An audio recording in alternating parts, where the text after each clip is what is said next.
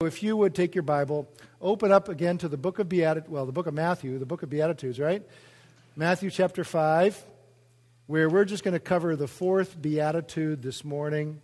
Matthew 5. Very simple Beatitude, but of course, as all of them, so deep and profound. Jesus says, "Blessed are those who hunger and thirst for righteousness, for they shall be satisfied." An event occurred 100 years ago during World War I in the southern Judean desert, what is back then called Palestine, today is called Israel. In the sweltering summer in the desert there, a combined force of 1,000 soldiers from Britain, Australia, and New Zealand were closely pursuing the Turkish army and slowly forcing them out of the desert. But a problem came upon the men as they made their way north past the southern city of Beersheba. They outdistanced their water-carrying camel train because the camels couldn't keep up, and soon enough for these men in the desert there, their water ran out. Mouths got dry, heads ached. Men became dizzy and fainted. Eyes became bloodshot. Lips swelled and cracked and turned garishly purple. As the men pursued the enemy, they grew more and more dehydrated, and migraines and mirages became all the more common. And they knew that if they did not make their way to the wells of Sharia by nightfall, thousands of them would die, as indeed hundreds had already. Literally fighting for their lives, they managed to drive the Turks from the water wells of Sharia. But it was then that the greatest sacrifice was required. As the water was being distributed from the great stone cisterns, those able-bodied soldiers were commanded to wait at attention while the wounded and all of those who would take guard duty took the first drinks. It would be 4 hours until the last man had had his drink. During those hours, desperately thirsty men stood no more than 20 feet from thousands of gallons of water, to drink of which had been their consuming passion for many agonizing days.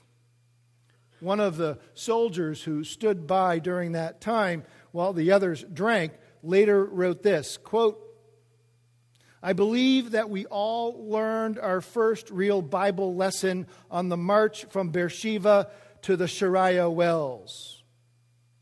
If such were our thirst for God, for righteousness, and for His will in our lives, a consuming, all-embracing, preoccupying desire, how rich would our lives be?" I think he well captures Jesus' fourth beatitude, well catches the understanding of it, this all-consuming desire for righteousness in verse 6. "Blessed are those who hunger and thirst for righteousness, for they shall be satisfied." Because, beloved, some things are better caught than taught. It's important in the Beatitudes to understand for us, Jesus is not giving you prescriptions. He is giving you pronouncements. Prescriptions would be like this: be poor in spirit, be mournful, be meek, hunger and thirst for righteousness. But instead, he is giving pronouncements. Blessed are the poor in spirit. Blessed are those who mourn. Blessed are the meek. Blessed are those who hunger and thirst for righteousness.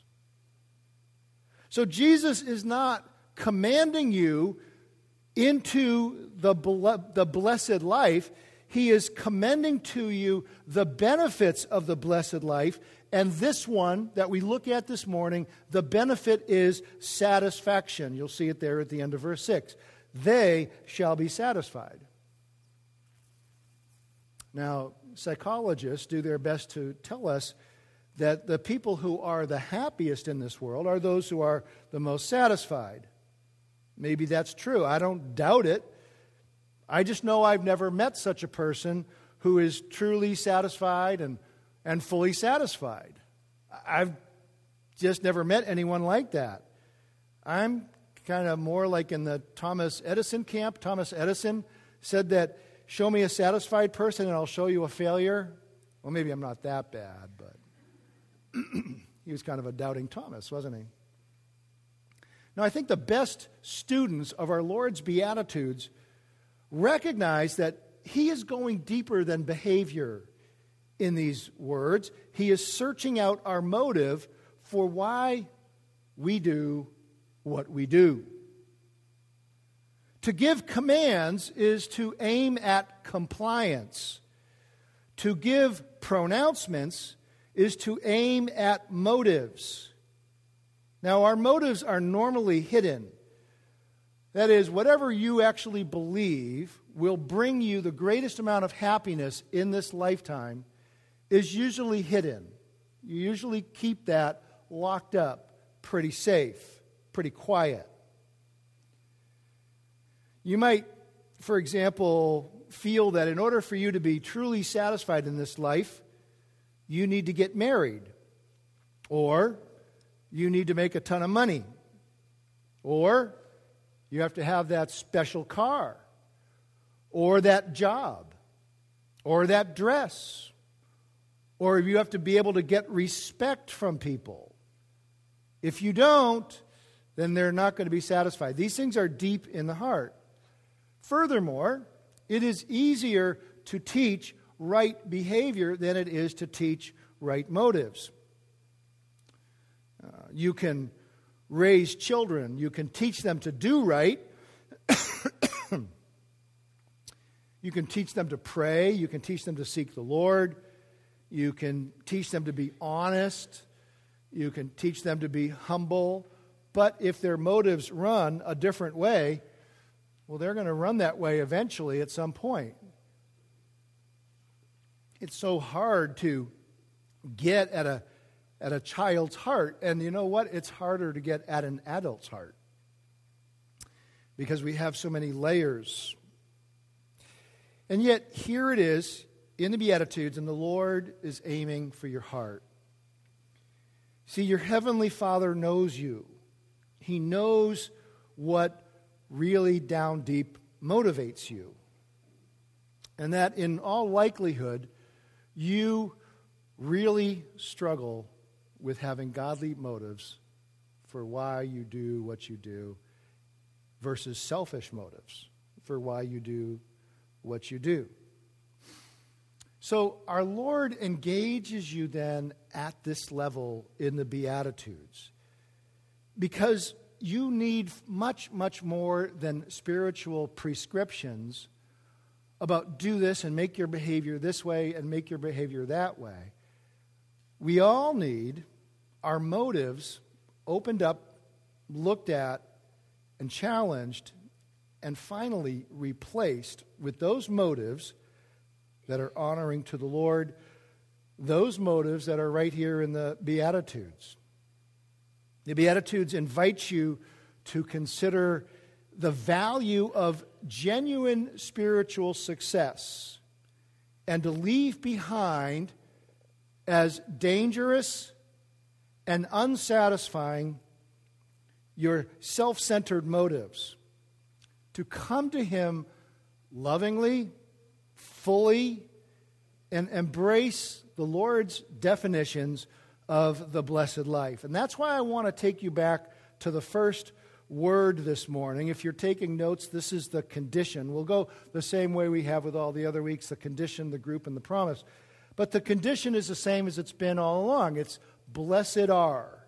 Blessed are. Now, a good way to kind of refresh ourselves with this, and a good way to understand the difference between prescriptions and pronouncements and why these are pronouncements and why they get to our motives as opposed to just telling us to change our behavior is to reverse the word blessed with its opposite, the word cursed. Because to curse someone is obviously the opposite of to bless someone. So let's do that. Look back at verse 3. Imagine it says this: "Cursed are those who are rich in spirit, for theirs is the kingdom of hell." Think about this as kind of getting at someone's motives. Verse 4, "Cursed are those who laugh, for they shall be afflicted." Verse 5, "Cursed are the proud, for they shall inherit the grave." All these kind of cursings would start to work in our hearts to say, I don't want that. I don't want that. Verse 6, "Cursed are those who hunger and thirst for sin, for they shall never be satisfied." That would be the idea. And the benefit of doing that by replacing the word blessed with cursed is now we begin to see how very serious these words are. Perhaps by familiarity to you, they have become something that is merely a magnet on a refrigerator or a wall placard and simply to be looked at and kind of treated as mere sentimentality. But once you reverse the words and you realize that these are dealing with the ultimate issues of life, blessing and cursing, now we begin to appropriately respect what the Lord is saying here.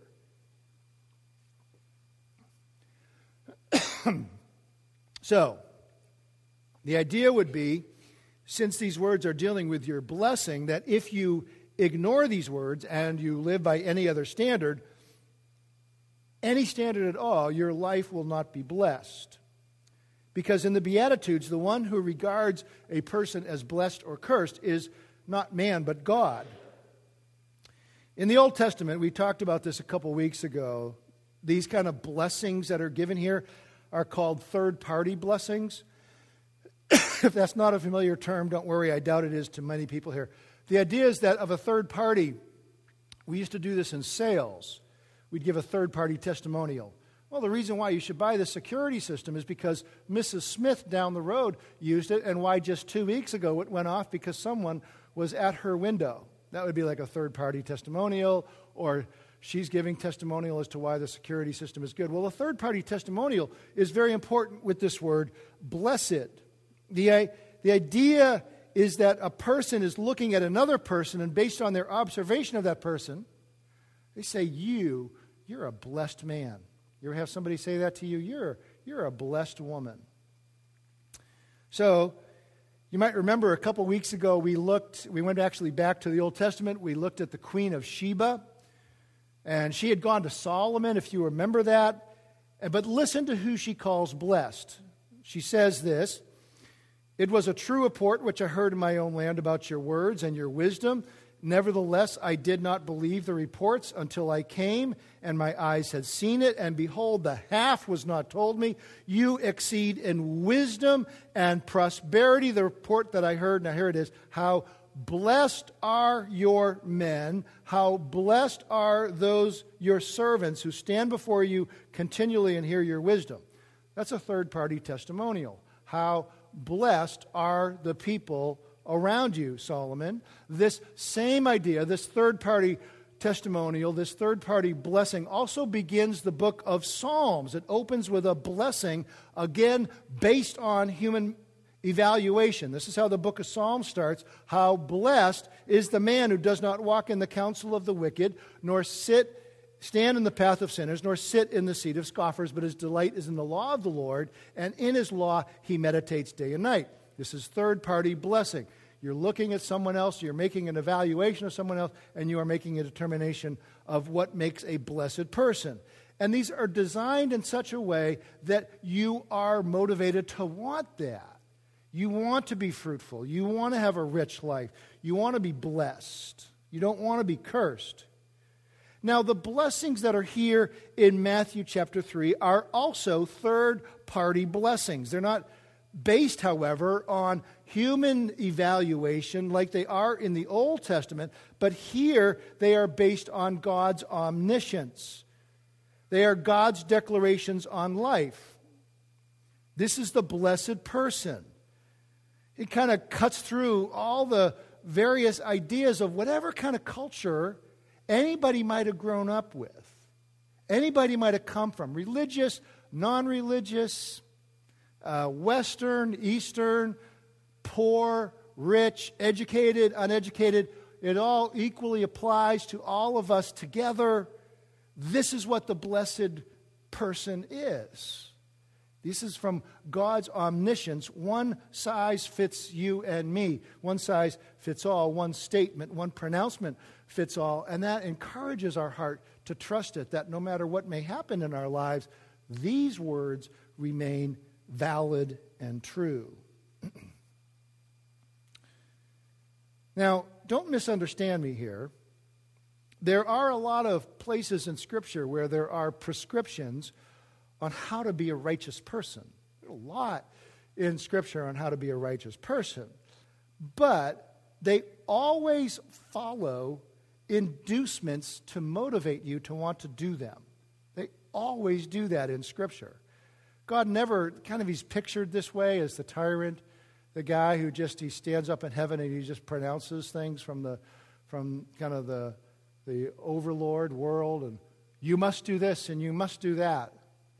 And you can't even ask him why, because, he just likes to give out the rules. It's kind of tyrant picture there. But God actually never, ever does that in the entire Bible. He always gives out an inducement at the beginning. I think if you were to ask people, well, what are the commandments to be righteous? Where are they in the Bible? They're probably our first choice. We'd probably run to the Ten Commandments, many of us.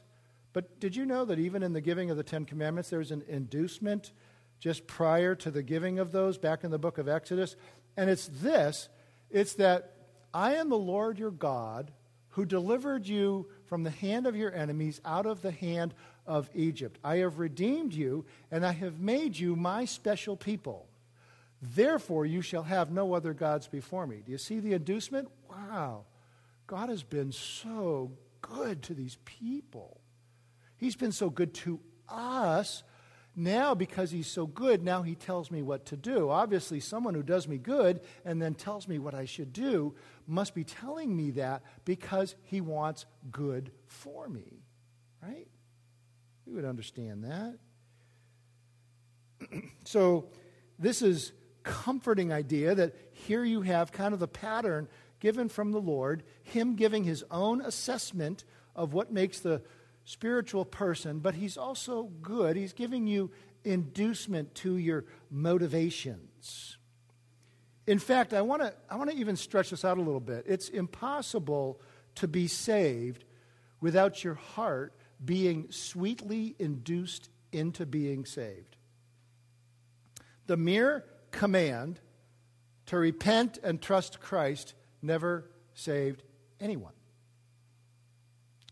Unless your heart already believes that God is good and that he is a rewarder of those who seek him, you won't reach out to him in faith. Not saving faith, not loving faith, not trusting faith. Because your heart, the way you are made, is that you can only trust those to whom your heart is sweetly induced toward. And so it is necessary then for us to understand the goodness, the kindness, and the love of God before we can genuinely trust him from the heart. This is just the way we're made. And I think we can see a reflection of that kind of love in these Beatitudes, where Jesus could have certainly commanded people, hey, this is what you need to be, and this is what you need to do. Now get to the business and do it. I don't care whether you like it or not, just go do it. He's just not that kind of Lord. He's not that kind of God. He's kind, merciful, and he's working with our motives. And basically, it's just because we need our motives brought in line. I remember when I was a little boy, I would come home from playing in the neighborhood at night, and I was always hungry. In fact, I was always hungry. And I would come home, and I was just so excited about getting to eat. I was very motivated for that.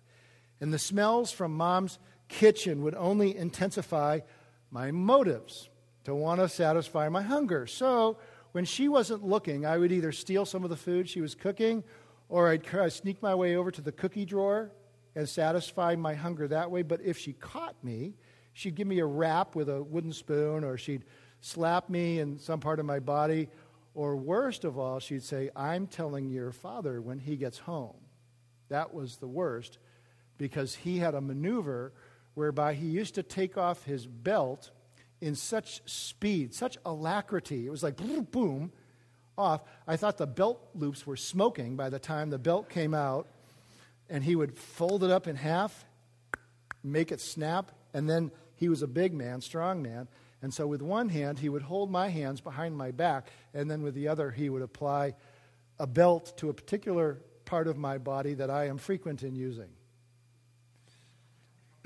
And then, needless to say, that tended to curb my behavior, but it actually probably never got to my motives.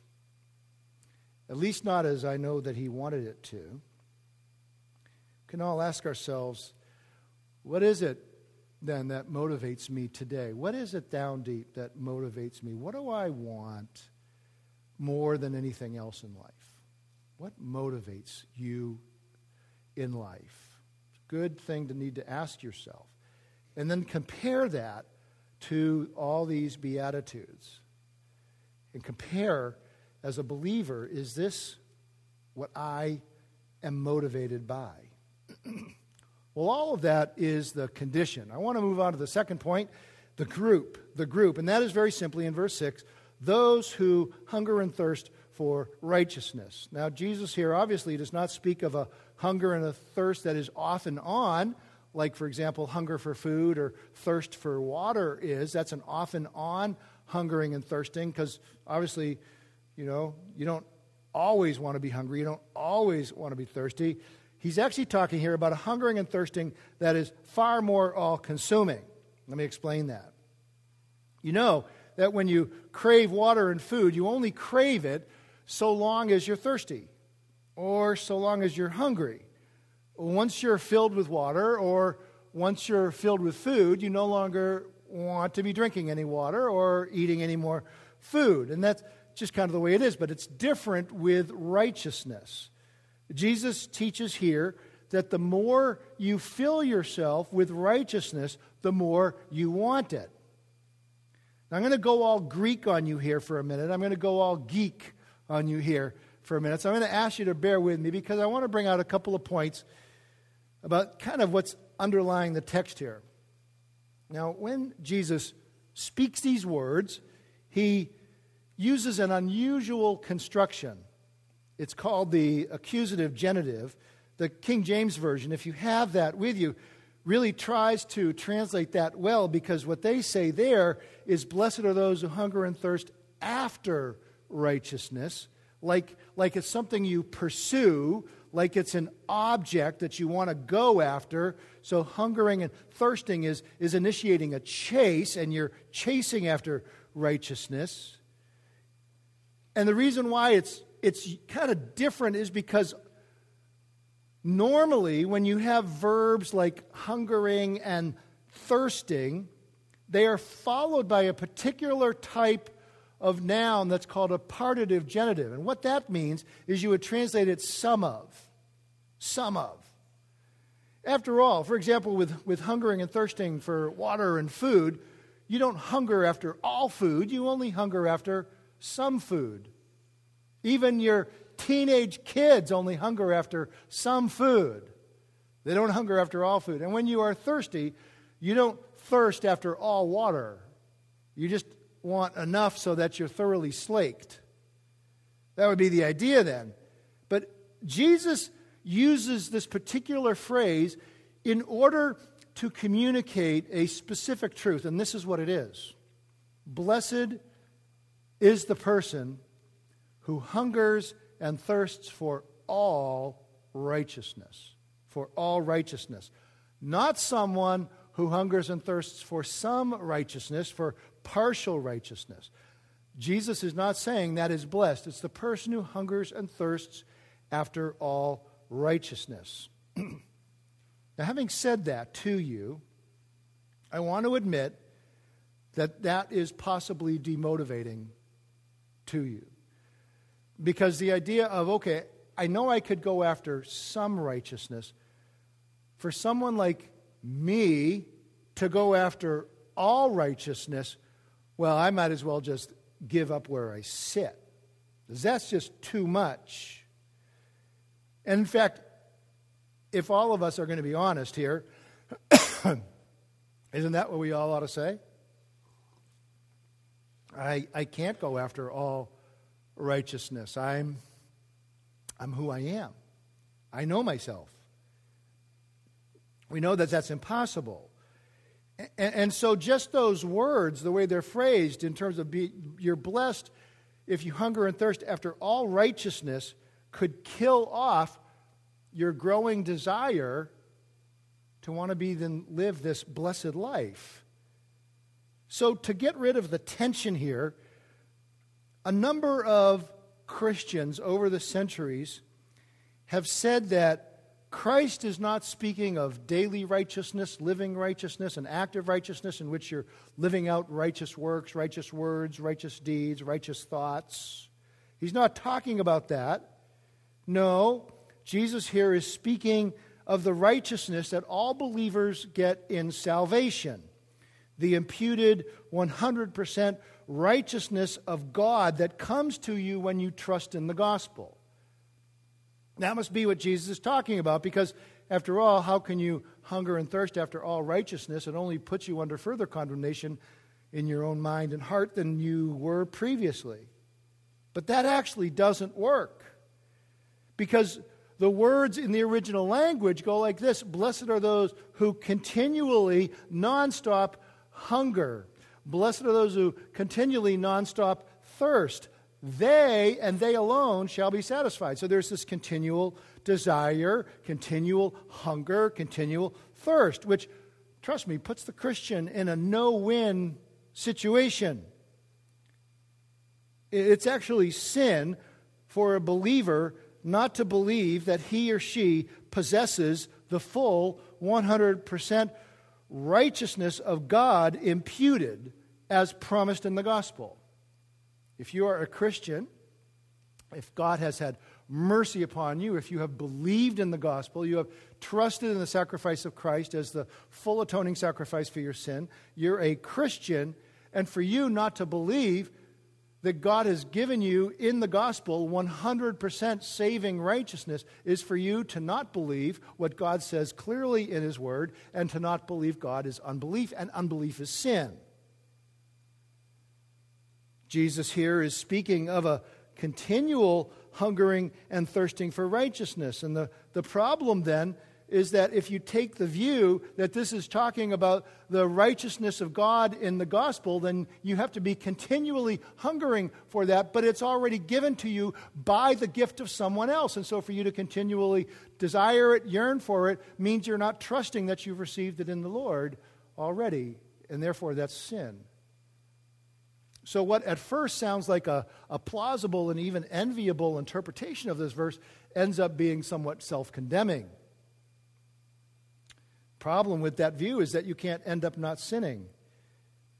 And there are some of you here this morning who are seeking Christ, you're seeking salvation, and it's natural to seek a feeling from God. Am I getting closer to you, God? But all of that is deceptive. Faith is not confirmed by your feelings. Faith is confirmed by you having an inner desire to please God by doing righteousness. It comes with a certainty that whatever God promises is true, as opposed to, well, I can't know if I can trust Him for that, and so therefore I need to just kind of keep waiting for that certain feeling. I don't know what it is, but when it comes, I'll know it, as if you and I have that kind of capability. That's not what we're dealing with here. God is a father. God is not a tyrant who dangles His promises in front of you, and then when you start to make a jump toward them to bite the carrot, He yanks it away in glee and laughs in mockery at your frustration. God is not a tyrant who likes to torture people. See, our verse here is really addressing someone who's already on the gospel road. It's really not specifically addressing someone who is seeking God for salvation. You might remember where we started back in in verse 3. We started there with blessed are the poor in spirit. If you'd like to look there, please do. And we talked about how it's referring to those who recognize how poor in spirit they are, that they're beggars spiritually. They have no righteousness inside. They have no goodness inside that should recommend them to God. So then, because they recognize that they are poor in spirit, they cry out to God for that which they do not possess, but what He does, His righteousness, His salvation, His mercy. And then they hold out their beggar's cup. We talked about how the word poor there is for the beggarly poor. So before God, they hold out their beggarly cup and their head held low, turning away, not even imagining to themselves that somehow God could be merciful to fill my cup, but I'll hold it out anyways because I'm poor in spirit. I have nothing to recommend myself to Him. And God, in the person of Christ, comes by and sees your beggar cup. And He floods it with heavenly treasure, heavenly wealth, until the cup overflows with an abundance of money, of heavenly coin. That was the idea there back in verse 3. That's why Jesus would say, theirs is the kingdom of heaven, a present possession of it. And so because then they are so filled with heaven's riches that frees them up emotionally and spiritually to be able to mourn for their sin, as it says in verse 4, so that they can actually mourn over the genuine condition of themselves spiritually. And they can do that on an ongoing basis. And so because of that, they are the kind of people who begin to adopt a genuine view of themselves, a true view of themselves. And because they do that, they develop meekness. They know who they actually are. And so like verse 4 says, blessed are the gentle, or blessed are the meek. In meekness, they discover the right to be like Christ. Life is not about demanding my personal rights. Life is about being meek like Jesus Christ. I've been freed up spiritually from having to always get things for myself, obtain things for myself, make sure that people treat me the right way. No, they're freed up from all of that. And so they embrace meekness, and as a result, they are then attracted to walking in holiness and righteousness, an increasing attraction that now Jesus, here in the fourth beatitude, describes as hungering and thirsting. That's why He moves from blessed are the meek in verse 5 to blessed are those who hunger and thirst for righteousness. The person who becomes meek and grows in meekness begins to see perceptively what righteousness is in various situations and life's trials and difficulties, and yearns to want to be righteous, so much so that Jesus calls it hungering and thirsting. So it's an increasing attraction to all of this. The point being that just as food and drink must all be prepared to satisfy your bodily hunger and thirst, so righteousness must be practiced to satisfy the hunger of your soul. So then this beatitude, now we can settle in on it. It speaks to us of our daily motives. And a hungering and a thirsting for all righteousness means you yearn for every part of righteousness in every part of your life, every day. You remember when the prodigal son, he was hungry. Finally, he was so distraught. He was off in the foreign land, and the guy hired him just to take care of his pigs. And he didn't feed him. And the prodigal son, just in order to feed himself, started to eat the pig slop. But when he starved, though, then the desire came to him to go back to his father and make things right. There was a greater desire. That's kind of the hungering and thirsting here. It's for one thing, righteousness. This is what the Christian soul wants. I want righteousness. Having seen the meekness in Jesus Christ, having tasted of the pleasing spiritual taste of meekness, I now yearn singularly, fully, for every part of righteousness. I want it in my marriage. I want it in my job. I want it in my private life. I want it with my relatives. I want it with the way I drive. I want it in every place, every environment. That now is what Jesus means when he talks about this hungering and thirsting after righteousness. Every part of righteousness, or as we said earlier, all righteousness. I don't think he's talking here about being sinless, do you? Because if so, hey, there's only one who ever did that. I don't think that's what he's talking about. I think the fact of our own personal sin sometimes works in us, doesn't it, to make us hunger and thirst for righteousness all the more? I don't know about you, that's the way it works for me. Getting so flabbergasted, disgusted with self. Again, realizing how little I have only makes me want to yearn after a living, practical righteousness all the more, redouble my efforts, humbly confess my sins, go after it. In fact, even the reality is that when you go through deep trials, they really help you focus and hone in on this one valuable beatitude here, living righteously so God doesn't allow the trial to go on any longer than it needs to. But I want to show you, I want to illustrate for you what this is speaking of, and I want to do it in the context of someone hungering and thirsting, but going for the higher goal of righteousness. So maybe if you want to keep your finger here, but go to the end of the Gospel of Matthew with me, Matthew 27.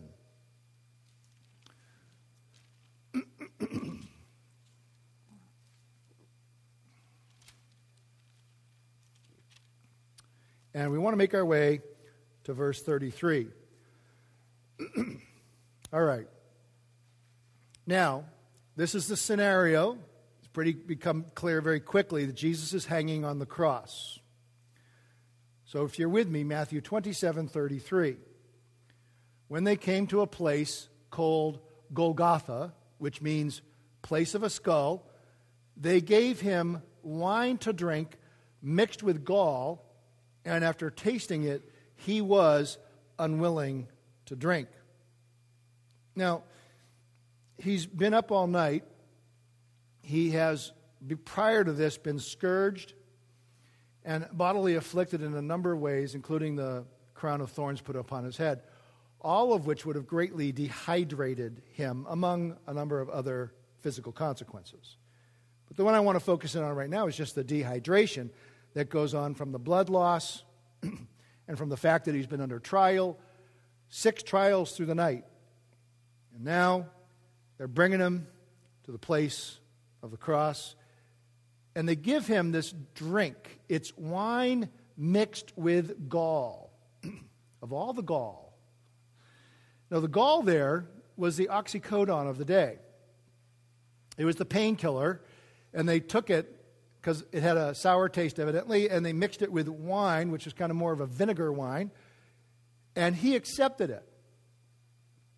But once he tasted it, he tasted the gall, and he spit it out, and he was unwilling to drink. Why? Because the gall had the effect of clouding the mind, and therefore the experience that he would have on the cross spiritually, emotionally, mentally, and physically would have been diminished by the analgesic, by the pain alleviation of the gall. So he spits it out in order that he may have a fully clear mind on the cross, receiving everything from the Father and even from men, in order that he would be a full atoning sacrifice, not a buzzed sacrifice who genuinely wasn't taking sin.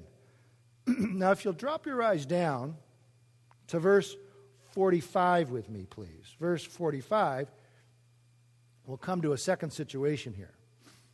Now, from the 6th hour, darkness fell upon all the land until the 9th hour. About the 9th hour, he cried out with a loud voice, saying, Eli, Eli, lama sabachthani, that is, my God, why have you forsaken me? And some of those who were standing there, when they heard it, began saying, this man is calling for Elijah. Verse 48, immediately one of them ran, and taking a sponge, he filled it with sour wine, put it on a reed, and gave him a drink. Stop there. This drink Jesus accepted.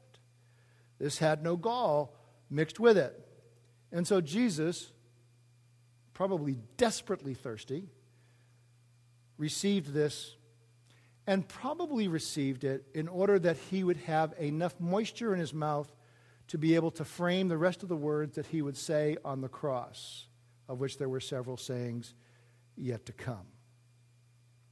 So in the first case, Jesus, though desperately thirsty, gets wine mixed with gall, but because his higher motivation was to do righteousness on the cross, therefore refused to drink the wine mixed with gall to satisfy his thirst, because he had the higher motivation to do righteousness while on the cross. This plays out for us the greater motivation to do righteousness rather than to take shortcuts or to do any kind of unrighteousness, is to do what's right.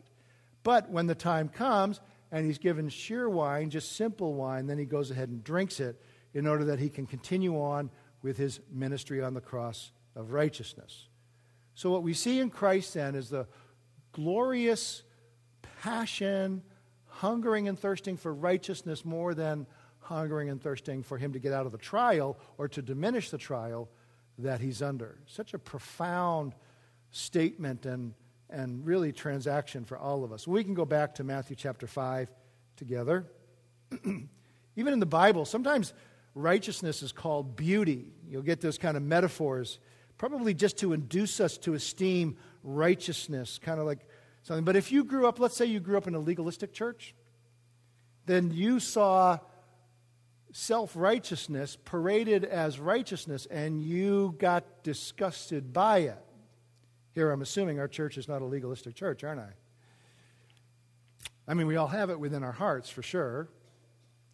But if you grew up in a legalistic church, then you know that really these kind of words can be twisted around so that every time you read the word righteousness, you're thinking self-righteousness. And I just would ask you not to do that. Even if your experience is so uniformly negative toward the word righteousness, just to remember, these are the Beatitudes, and Jesus is certainly not saying, blessed are the self-righteous, is he?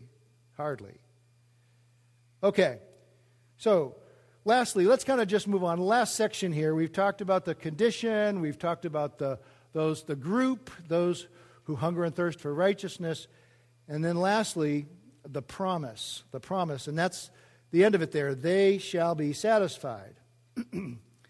Now, in saying that, I want you to recognize that, obviously, just like all the other Beatitudes, this one is a paradox.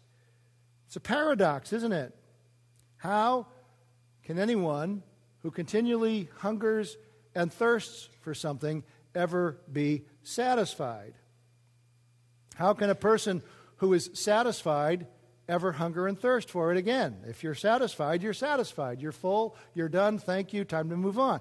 But Jesus here speaks in terms of a paradox. Those who hunger and thirst for righteousness will be satisfied. But it obviously can't just be a one-time satisfaction and then you go back sinning again, because then you're no longer hungering and thirsting for righteousness. So I just want you to notice here in the last part of verse 6 that it says, they shall be satisfied. That's the passive voice, meaning that it is God who does the satisfaction. And I mean it this way, like a newborn Christian, this newborn child of God starts off hungering and thirsting for righteousness in a small way, but for them it's all consuming. And they get satisfied with it. And the satisfaction is so satisfying that now the young Christian wants to practice righteousness in more areas of life, and with greater loyalty and with greater consistency, because he or she is developing an appetite for righteousness, for the pleasures of righteousness, more deep down in the soul, rather than the kind of pleasures that come ever so quickly, say through eating food or drinking water or whatever it is that you drink. And so the appetite increases then over the practice of righteousness, and therefore that means also at the same time that the pleasures of sinful practices are diminishing more and more, and the desires and the appreciation and the esteem, the inner joy, the inner satisfaction that comes from righteousness increases. So there's kind of a corresponding inverse ratio between the two. That's why Martin Lloyd-Jones said this: "I do not know of a better test that anyone can apply to himself or herself in this whole matter of the Christian profession than a verse like this." See, the hungering and thirsting Christian is someone who is always satisfied yet never satisfied. Practicing and hungering and thirsting for righteousness, but that's never good enough. It's never enough. There's always more. But I want to do more. I'm not discouraged. I want to do more. I want to experience it more consistently, more fully. And so therefore I want to hunger and thirst for it, for all righteousness. And would you notice this if you're feeling particularly lonely this morning? Just paying close attention to the words here. That it is those who hunger and thirst for righteousness who are satisfied. His words here require that we see these people as a group, a type, a class, a kind. You can know them by who they don't fellowship with, because people who don't hunger and thirst for righteousness don't want to be with them. But the people who do hunger and thirst for righteousness want to be together. So the idea then is that you have a group of people marked by continually hungering and thirsting for righteousness. And the idea would be that since Jesus promises that they shall be satisfied, the idea then is that everybody else in the world is going to end up in continual frustration of life, perpetual frustration. And that conflicts with most people I know. Most people I know do not answer when you ask the question, "How are you doing?" say, "I'm just perpetually frustrated. How are you?" Or, as a pastor, I've certainly had plenty of opportunity to talk to people who are close to death, people who are Christians, and then many people who are non-Christians. And I don't think but maybe one or two times in my life have I ever had a non-Christian tell me that as they're on the verge of death and I say, "How are you doing?" that they say, "It's not good. It's not good." Almost everybody says, "It's good. I'm at peace with it. I'm going to go to a better place." And they make no profession of Christ, and they've lived their life the way they've wanted to. I think the way I understand that, correct me if I'm wrong here, but the way that I understand that is that they've trained themselves over the years to be satisfied with their life as it is. And then that kind of works its way into a self-fulfilling mantra: I'm okay, and when death comes, I'll be okay then too.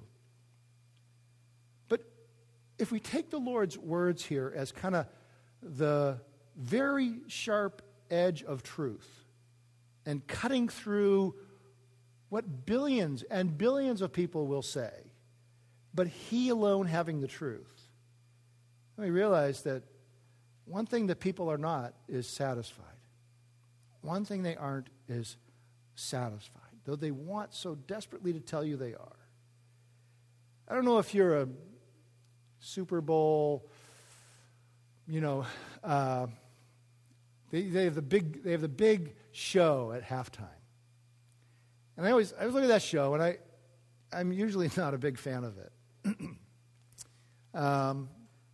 Because it presents a life that is supposed to look so incredibly satisfying. And I personally find it not. Now, get me talking about the commercials. I actually like the commercials better than the game most of the time. I love Super Bowl commercials. They crack me up. But the halftime show is weird. But I know that through it, that the evil one is communicating a pretty seductive message. And the message is not the Falcons are going to win. No. I'm trying to see if you're still awake here. The message is this is where it's at. Rich, great looking, musically good, just publicly applauded. Millions watch. This is what you really want if you want to be satisfied. we who are believers and you who are looking to become believers, look at Christ. Better than Lady Gaga. Definitely better than Lady Gaga. I know, it was a tough comparison, and the idea would be that no one out there is satisfied. And they're doing these things to try to fill their souls to be satisfied. Maybe there's truth to this thing where in every person there's a God-shaped vacuum, and until God fills that vacuum, they are restless. Maybe there's some truth to that, huh? Well, back in 1738, Jonathan Edwards used a difficult illustration to teach this satisfaction, how far-reaching it is. Because when you read the end of verse 6, I think sometimes we might just be thinking of this life alone. But listen to this piercing and excruciating illustration that Jonathan Edwards used. He said, quote, "Can the believing husband in heaven be happy with his unbelieving wife in hell? Can the believing father in heaven be happy with his unbelieving children in hell? Can the loving wife in heaven be happy with her unbelieving husband in hell?" To which he provided this answer. "I tell you, yes. Such will be their sense of justice that this knowledge will increase rather than diminish their bliss." Beloved, that is a hard truth. But how did Edwards get there? Well, he rested in the second part of verse 6 here. They shall be satisfied. In other words, they are not weeping when they are in heaven, and neither is God. Now, maybe that's the most penetrating thing to me personally, that whole issue. And maybe it is for you too. It would not surprise me a tad bit if it were. But I understand, if Jesus' promise here is true, then that's true. You shall be satisfied, eternally, forever satisfied. You know, I'll close with this. Our motivations are such funny things before we partake of communion together. We pledge our souls to Christ. We pledge ourselves to each other. Motivations are funny things. They spring up out of the heart, so they're hidden by nature. And here we are at the end of a message on talking about motives, and there's a good chance for many of you that your heart is already telling you how you can compromise with these words in your life. Blessed are those who hunger and thirst for righteousness. A real good chance there's already areas of your heart that are saying, don't give that up. Don't cease doing that. Or maybe words of compromise. I want to warn you, beloved, to not be unbelieving. To not be unbelieving with this passage. But rather, let's take a minute before we're going to take communion and pray. Gentlemen, you may make your way up, and I'm going to lead us in prayer. Our holy Heavenly Father, you've been so gracious to give us words like these. But there is a part of us, Lord, that wants to do away with them. And there is a Satan who wants to come and steal the words out of our heart. How vulnerable are we, Lord? And how flimsy can our resolve be? So we want to pledge to you, Lord, that by your grace and by your strength and by our discipline and by our commitment, that we want to have our motives made right.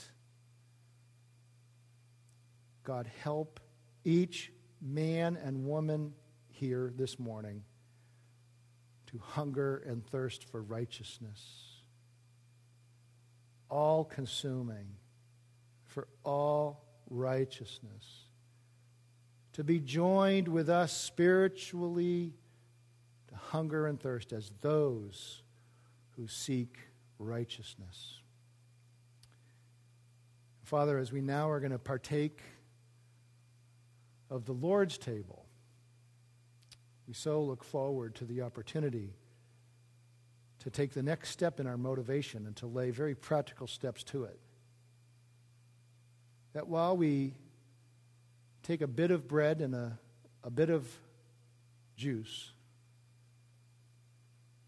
may it be for us a time of commitment to our beloved Lord Jesus Christ and his words in this passage and to each other. I ask this in your merciful name. Amen.